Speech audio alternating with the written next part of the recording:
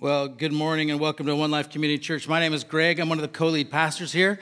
And as I always say, it is delightful to be able to be in each other's presence, to see, hear, bump into each other, all the things we get to do when we're around one another. And for those of you who are connecting online, we're super thankful that you are able to be present with us also.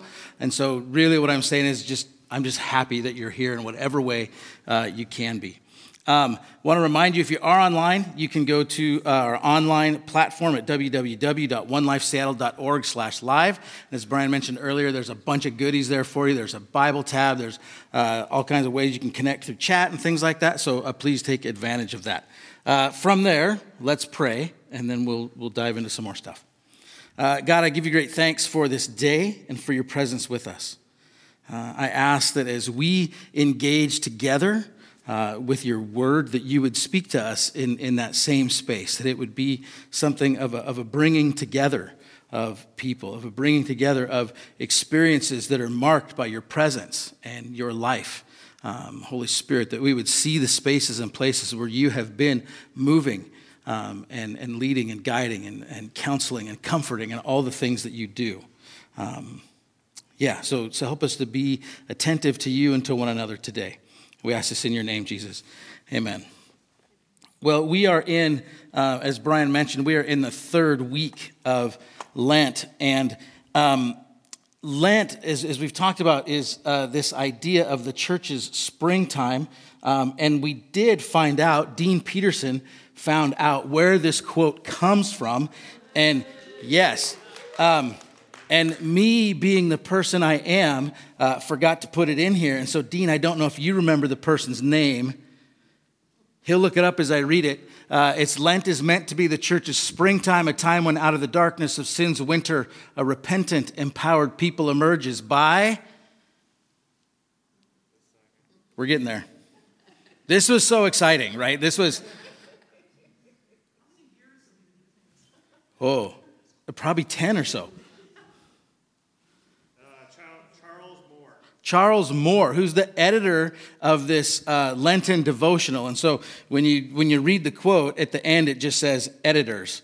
And so we had to do some more digging, and Dean dug several levels deeper and found who the editor was, and we were able to now give credit for that. But this quote, it describes this idea of the church being like the seed that's been planted in the dirt, and then as it's transforming and changing and shifting and moving to a space where it breaks through out of the soil into the sunlight, that's the depiction of what Lent is like. It's that process of growing, and sometimes it feels like it's in the dirt, and it can be difficult and challenging, but there's transformation that's taking place to break through into Easter with the resurrection.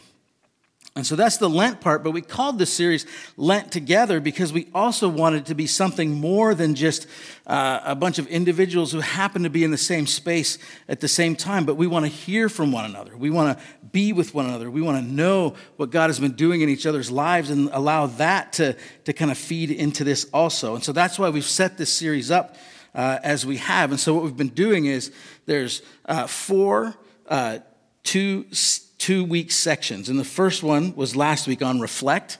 And so we took a week and sort of defined what that is, what it looks like. And then last week, we just reflected. We shared. What's our experience been of the last 3 years?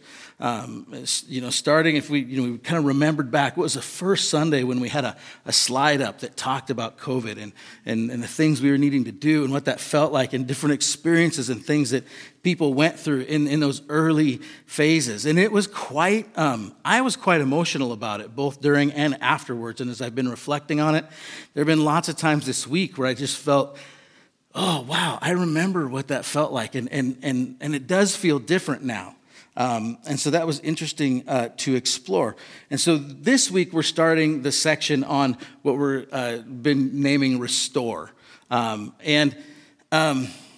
Before I get too much into it, we also have Rename and Resurrect. And we kind of went back and forth on what we wanted to do this week, if we want it to be Restore or Rename, because in the narrative of Scripture, these accounts where they seem to kind of be quite intertwined.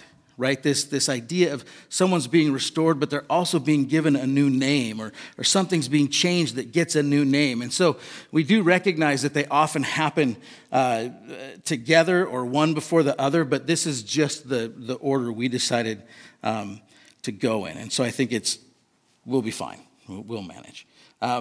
But I want to reflect on this word restore, right? And so the word restore means to give back, to return, to put or bring back into existence or use, to bring BCK, whatever that means, back, or put back into a former or original state. And so there's this idea with restore that something was changed or lost or taken, or maybe just came up missing, or something happened and something is not the same. And then there's this idea that it gets put back into a form or use that it was. And so when we think about this today, the process we're starting is going to be looking at what do we feel like over the last, this is what we're building to next week, really. Over the last 3 years, what things have changed or lost or been taken that we may want to have restored, both individually but also as a church. What things do we feel are different here that maybe we miss or maybe we realize are gone and that we want to have restored? In order to do that, though, we're going to sort of do kind of a practice run where we're going to look at a story in Scripture where someone goes through a bunch of things and then there's a moment of restoration.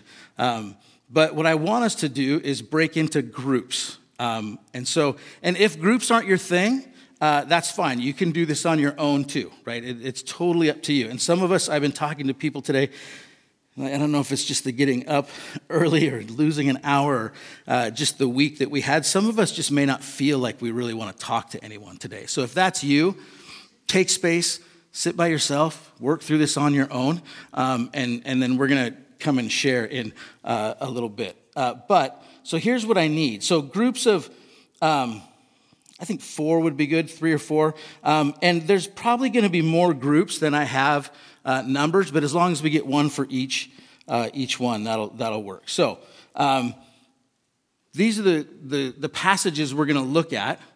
And so if you can go ahead and break into your groups right now, and then I'll make sure we have all the passages covered. So go ahead and get into groups of 3 or 4, or if you want to sit on your own again, that's totally fine. And then I will, I'll explain more once we get into our groups.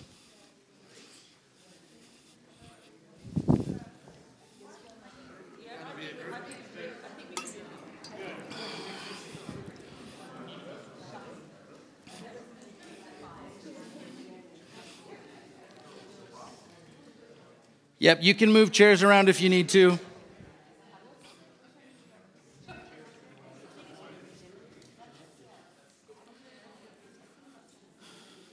Okay, so I'm going to assign some passages. So over here, I'm going to ask you all to be group 1. So can you take Genesis 25, 19 through 34? Yeah, you're one group. Yep. Okay, and right here, can you take Genesis 27? The whole chapter. You all, can you take group 3, Genesis 28, 1 through 9? Group here? Okay. Can you take Genesis 29, 1 through 35? Okay. And your group and your group? Okay. Can you do Genesis 30, 1 through 22? Can you do Genesis 30, 25 through 43? And it's totally okay that we're doubling up. So you all get to pick whatever passages you want to, right? So you're like so just pick one of those. And what I want you to do is have someone read through it. Or again, if you're not feeling like having anyone read out loud, read through it on your own. But I want you to answer the question from that passage. It's one question. What is lost, removed, or damaged in this story that you're looking at? And then we'll do this for about 10 minutes, and then we'll shift. So, and go. In that story, what is lost, removed, or damaged?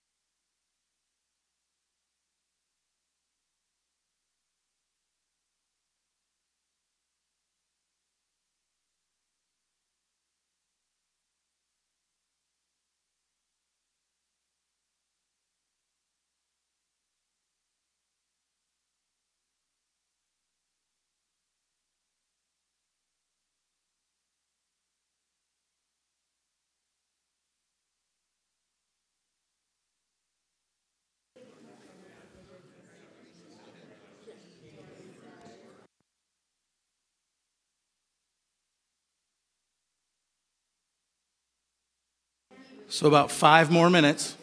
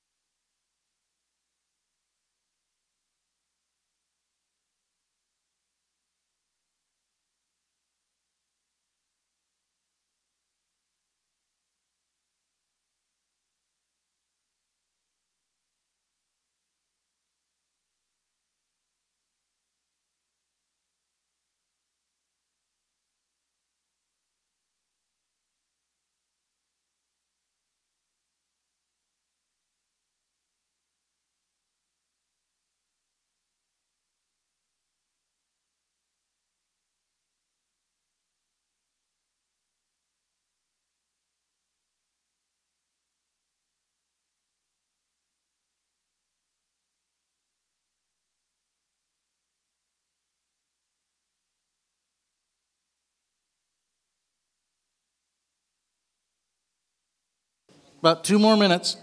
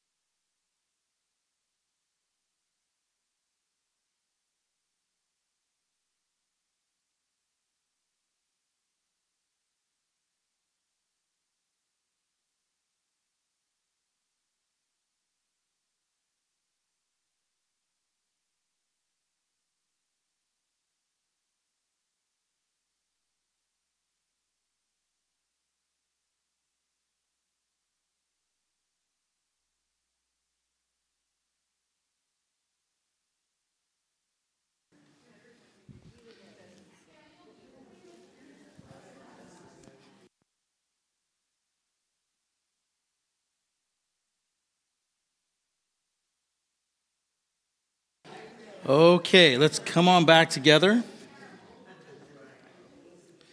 And what I'd like is for each group or whatever passage your group looked at, if someone in your group can give like a 1-minute summary, just to give us an idea of what was happening, and then your group can share what you discovered that was lost, removed, or damaged. The other thing I want to say is that I'm aware that there's a whole story that's in progress here, and so some of you have chunks that when you hear what other people say, you're going to go, oh, yeah, that builds exactly into and that's going to be just how it goes. So we'll be ready for that. So let's start over here. You all had the Genesis 25 passage, quick summary, and then, here, and I have a mic too, because we're going to remember to do this week. I'm not handing it to you. I'm just whoever in the group. You're just the gateway. All right. This was the story of Jacob and Esau, and how. Oh, you did too? It's a theme. No. Okay. Yes. Okay. Great. Okay. So this part was about how Rebecca was unable to have children, which at first, so that's obviously was a loss to begin with and a struggle. And then how Abraham had prayed, and she was then expecting her sons. And even when she was expecting them, she could tell that there was a battle happening in her womb. And she was told that they were going to be the nations, the tribes, the 2 tribes. And then it goes into how with Esau and Jacob and the birthright, and how they were 2 very different personalities, and one, and Esau was more connected to his father, and Jacob was more close with Rebecca, and then obviously, they have the situation with the hunting and coming back and being famished, and offering or asking for his birthright in place of the red stuff, is this version I'm looking at says, which was stew. So he just gives away his birthright for a bowl of stew, and Is that what you want me to say? Yes, perfect. And so what, then, in your group, what did you talk about that you saw that was lost, damaged, or removed?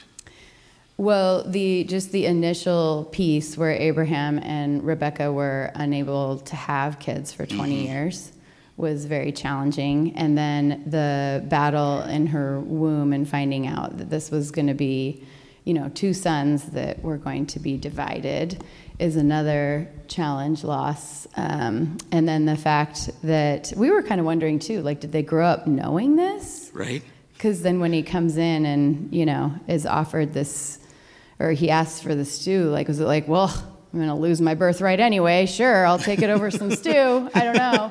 But right. And then obviously the loss of birthright when, Jacob was ready to take that as soon as, or when he could, and Esau gave it over.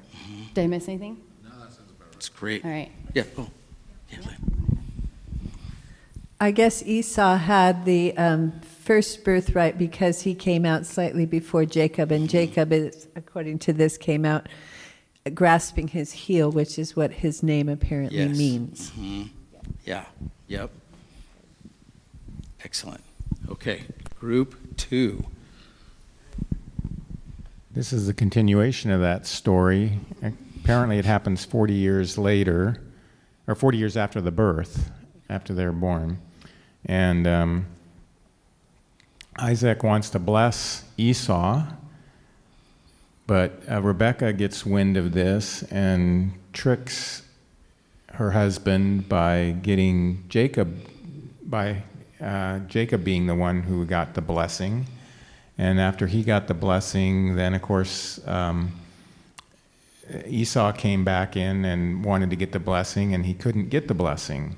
So there's a whole dysfunctional family, everybody working against each other.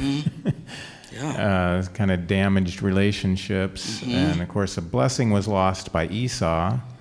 And as a result of all this, of course, and Esau was apparently mad enough to at least threaten to kill his brother. And so Isaac had to go to the hometown of his mother, which was pretty far away. Oh, it was the hometown of his mother, right? Of Rebecca? Jacob had to go. Jacob had to go. Sorry. I see what you're saying. Okay, Yeah, great. Not great, but good job. Okay. Group over here. I'm just passing it. The person who touches it is not the person who has to talk. You can pass it on to somebody else, or. All right. Okay, I think it's me. So in our passage, Isaac sent Jacob away to go get a wife. And Esau saw that Isaac had sent Jacob to get a wife from Rebekah's family. And so then Esau is like, wait a minute, the daughters of Canaan are displeasing to my father, so maybe I should get a wife somewhere too. Another wife, because he already had some, I think, that were daughters of Canaan. And so Esau then marries someone from Ishmael's line, along with his other wives, in order to try to please his father, it seems like. There's a lot of dysfunction, and just like everything is just getting kind of worse. All the relationships seem to be more and more damaged as people do things to try to fix stuff. Any other? Is that it? Okay. Yeah, it feels like there were a bunch of movies I watched as a college student where one bad event would open up an opportunity for someone to choose something like, oh, let's get the law involved and sort this out, or let's keep trying to cover it up. And they would always choose to keep covering it up, and it got so bad after a while. Okay, which group we got next? Let's go. We're Genesis 30. Yes, that'll work. That's right. Okay, well, It skips. Who was 29 up here? Yeah. Did we not get 29? Oh, boy. You were 29? Oh, okay. No worries. Yep. Like I've got the two chapters here. Okay. That's all right. That's all right. We're chapter 29. That's right. The entire chapter, and it goes from bad to worse. Now it skips generations or moves another generation and opens up to someone else. So we get Jacob leaving to go find a wife, and it's the interaction of Jacob with the man who is a distant relative and becomes his father-in-law, Laban. And we have here treachery, deceit, premeditated deception over years. This is where Jacob is asking offered wages and asked for Rachel as his wife if he works 7 years. So he works 7 years, and Laban tricks him and gives him Leah, the older daughter, which was obviously quite unfair to Leah. And then there's this really, really crazy stuff here of God deciding to favor Leah since she was not receiving love from Jacob by letting Leah conceive but keeping Rachel childless. So we're talking about that. Was that punitive to Rachel, or is that just balancing the scales from God's perspective? That's really one of the mysterious things to me about that. Right. So what's lost and broken here? We said trust, depth of trust, just totally, betraying Jacob. And then loss of trust between Rachel and Leah through no fault of their own, but absolutely torquing their relationship. And then somehow playing it feels like cosmic lottery here with who gets to conceive and who doesn't. So that to me feels like I would be distrusting God if I were Rachel. Right. Yeah, so lots of brokenness. Did I miss anything? Thank you. Okay. And then Genesis 30? It was 31 through 22. Perfect. So we have the two sisters, Rachel and Leah, and this poor man, Jacob.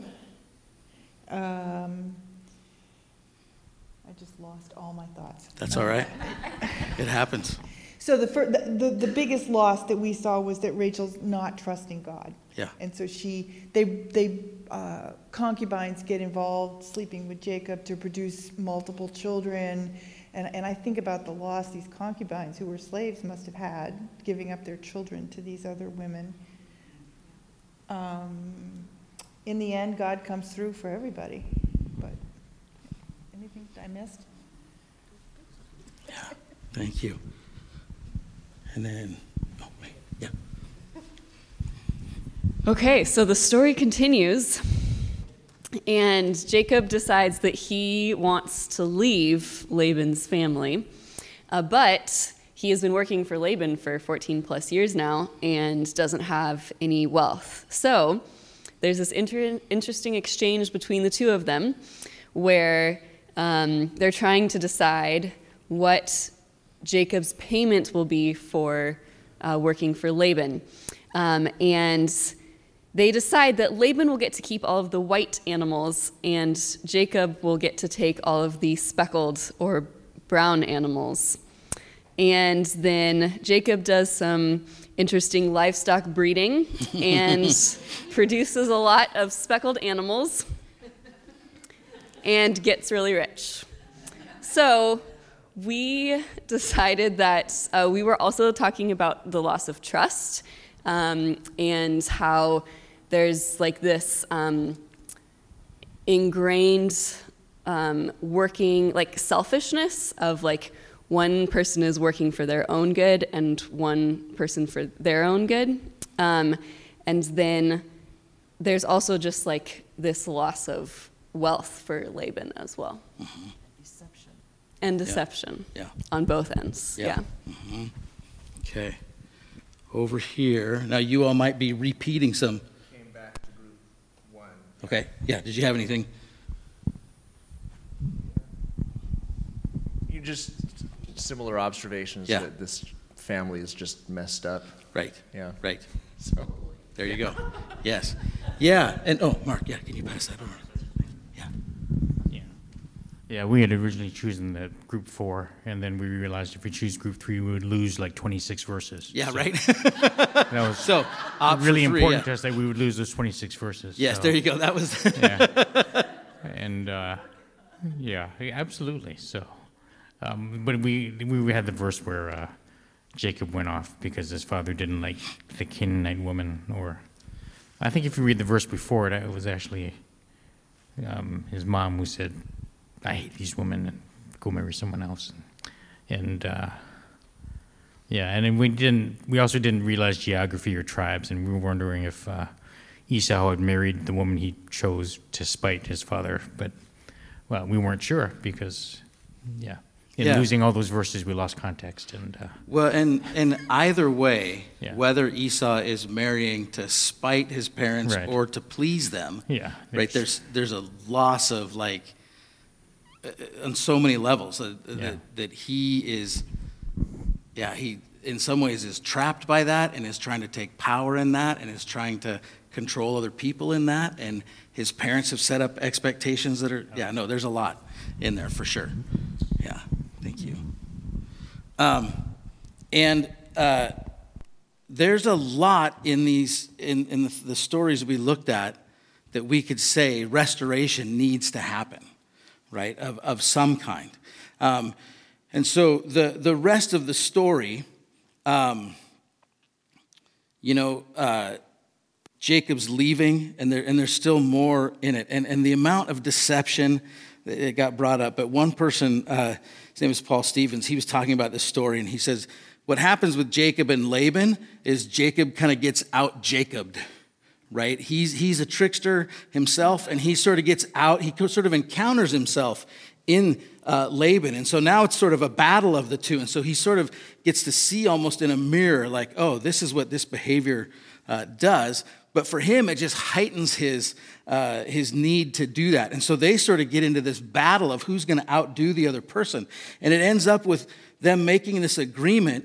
And Laban, I think, actually says it well, as he says, look, I'm going to build this memorial here, and you don't come on my side for any ill will, and I won't go on your side for any ill will. And so it's basically saying, unless we're going to think well of the other person and try to be kind, we're having nothing to do with each other, right? We don't cross over this line. And so it's like a boundary. It's a very clear boundary, right? And so we can see even then, people were needing to form boundaries to try to manage relationships. But what happens, so Jacob leaves, and again, there's more drama in that, but he gets to a spot where he sends messengers ahead to go talk to his brother. And so he says, I'm coming back, and I've got all these animals and all this wealth, and so I'm hoping to find favor in your eyes. His messengers come back, and what they say to him is, we went to your brother Esau, and now he's coming to meet you, and 400 men are with him.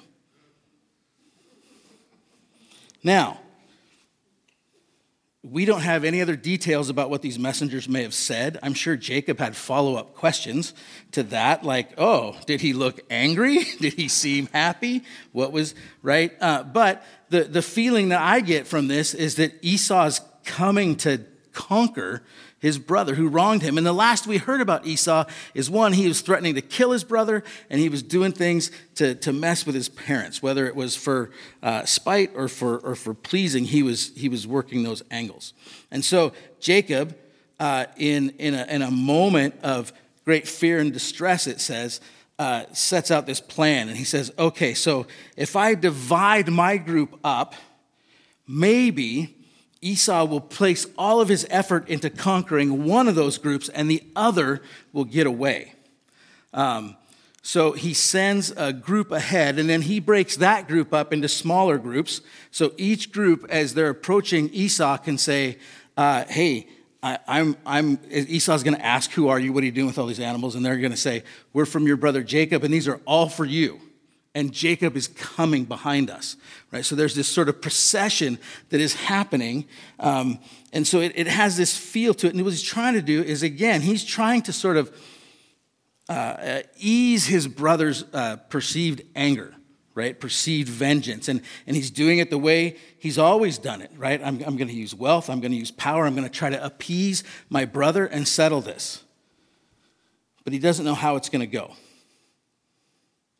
And then Jacob prays, and he has this interesting prayer because he starts it off by kind of saying, God, you're great, and remember, you're the one who told me to go back, right? Which is kind of a way of saying, so remember, this is kind of on you.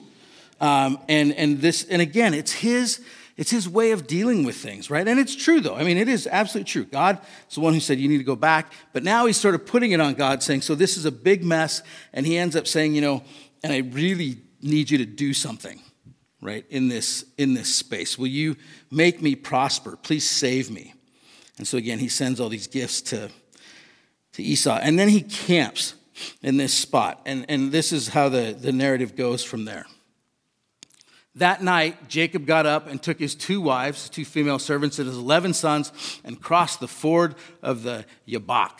And after he had sent them across the stream, he sent over all his possessions, so Jacob was left alone, and a man wrestled with him until daybreak. When the man saw that he could not overpower him, he touched the socket of Jacob's hip so that his hip was wrenched, and he wrestled with the man. And the man said, let me go, for it is daybreak. But Jacob replied, I will not let you go unless you bless me.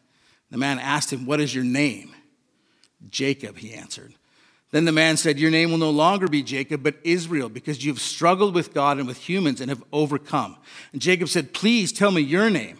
But he replied, why do you ask me my name? And then he blessed him there.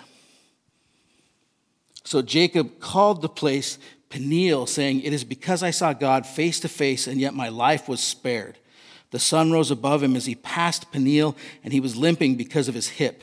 Therefore, to this day, the Israelites do not eat the tendon attached to the socket of the hip, because the socket of Jacob's hip was touched near the tendon. Now, this is a wood carving image of this moment. And one of the things in it that I think is super interesting is the combination of wrestling, but also almost embrace that is here.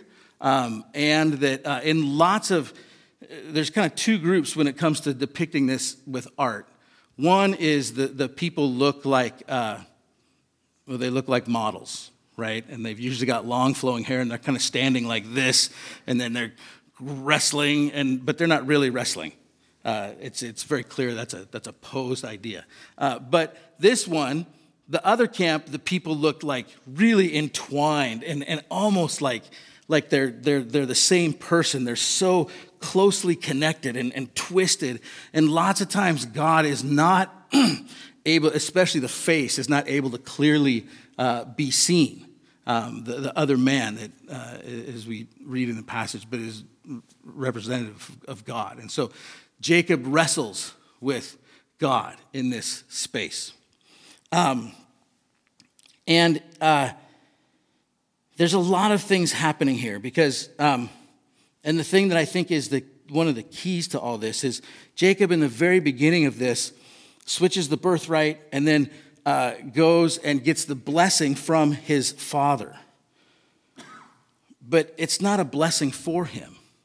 It's a blessing for Esau. And so he receives a blessing, but it's not for him, and he knows that. And so this is not him receiving his father's love. It's him receiving the love that it was intended for Esau and that the father thinks is being given to Esau. And so in that moment, Jacob receives a blessing, but it's not for him.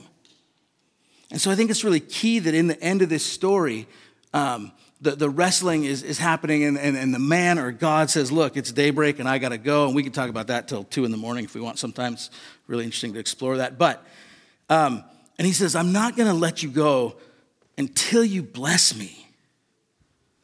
Right? He doesn't say, I'm not going to let you go until you deal with this thing with my brother. I'm not going to do all this. All I want is a blessing.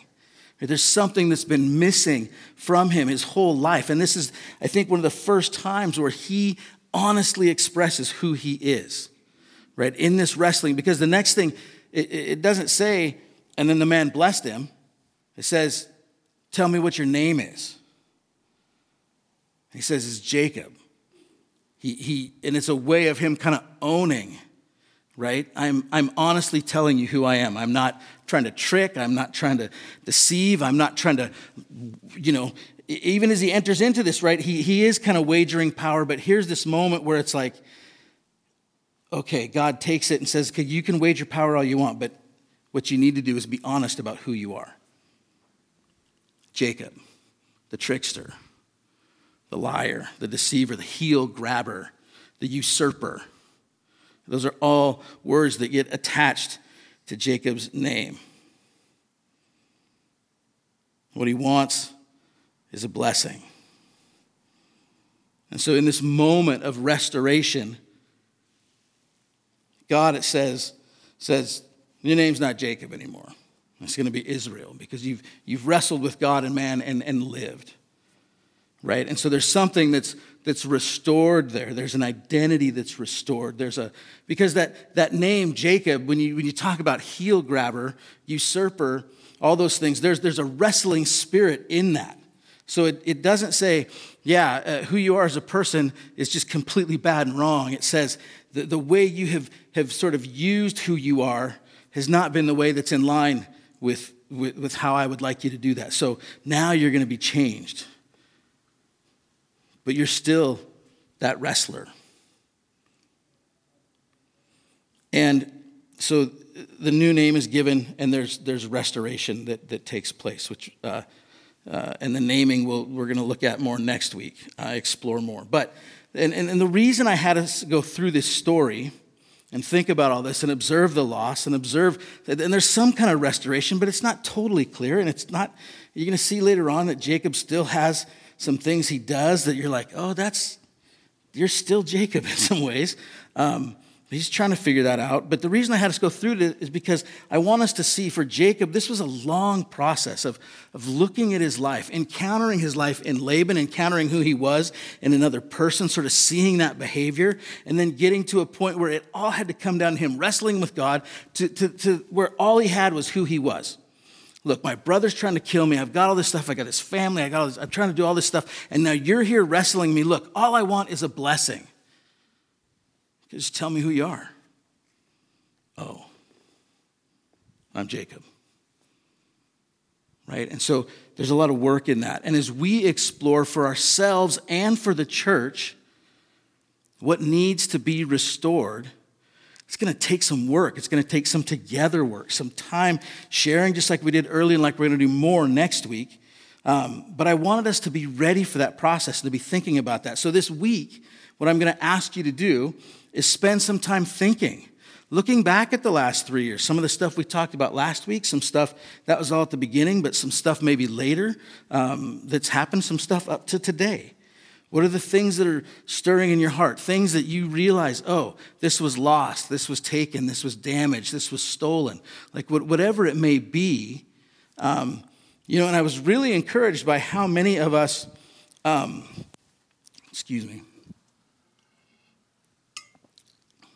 brought up the relational things, because I think sometimes we say things like stolen and damaged. We think about physical things, and that can certainly be part of it. But there's also relational stuff that has happened in the last 3 years that has been really difficult in those ways. And so this was all to give us sort of a feel for what I'm asking you to do this week, is to look at the last 3 years for you and for the church.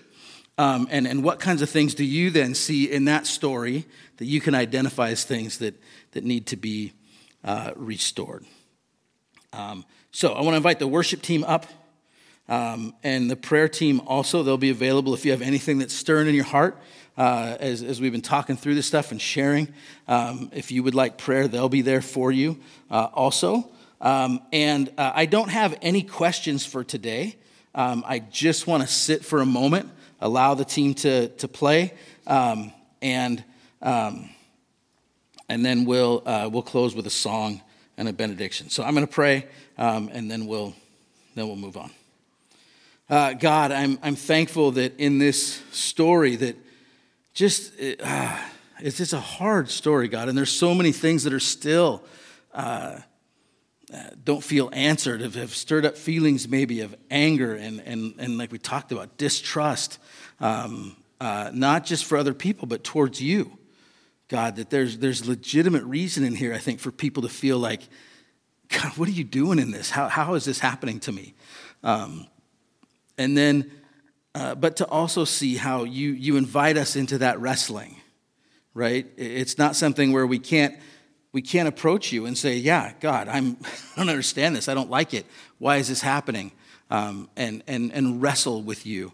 And I think much like the seed in the ground that is sort of transforming, that wrestling process is something like that. So I pray that as we enter this, as we engage with you and with each other, that you would, Holy Spirit, hold us together at times where it might get rough. If there are things that need to be said that are hard, that we would be able to hold those with grace and kindness for each other. So be with us as we continue to enter into this process, God, and help guide us as we seek you in this. In your name, Jesus, amen.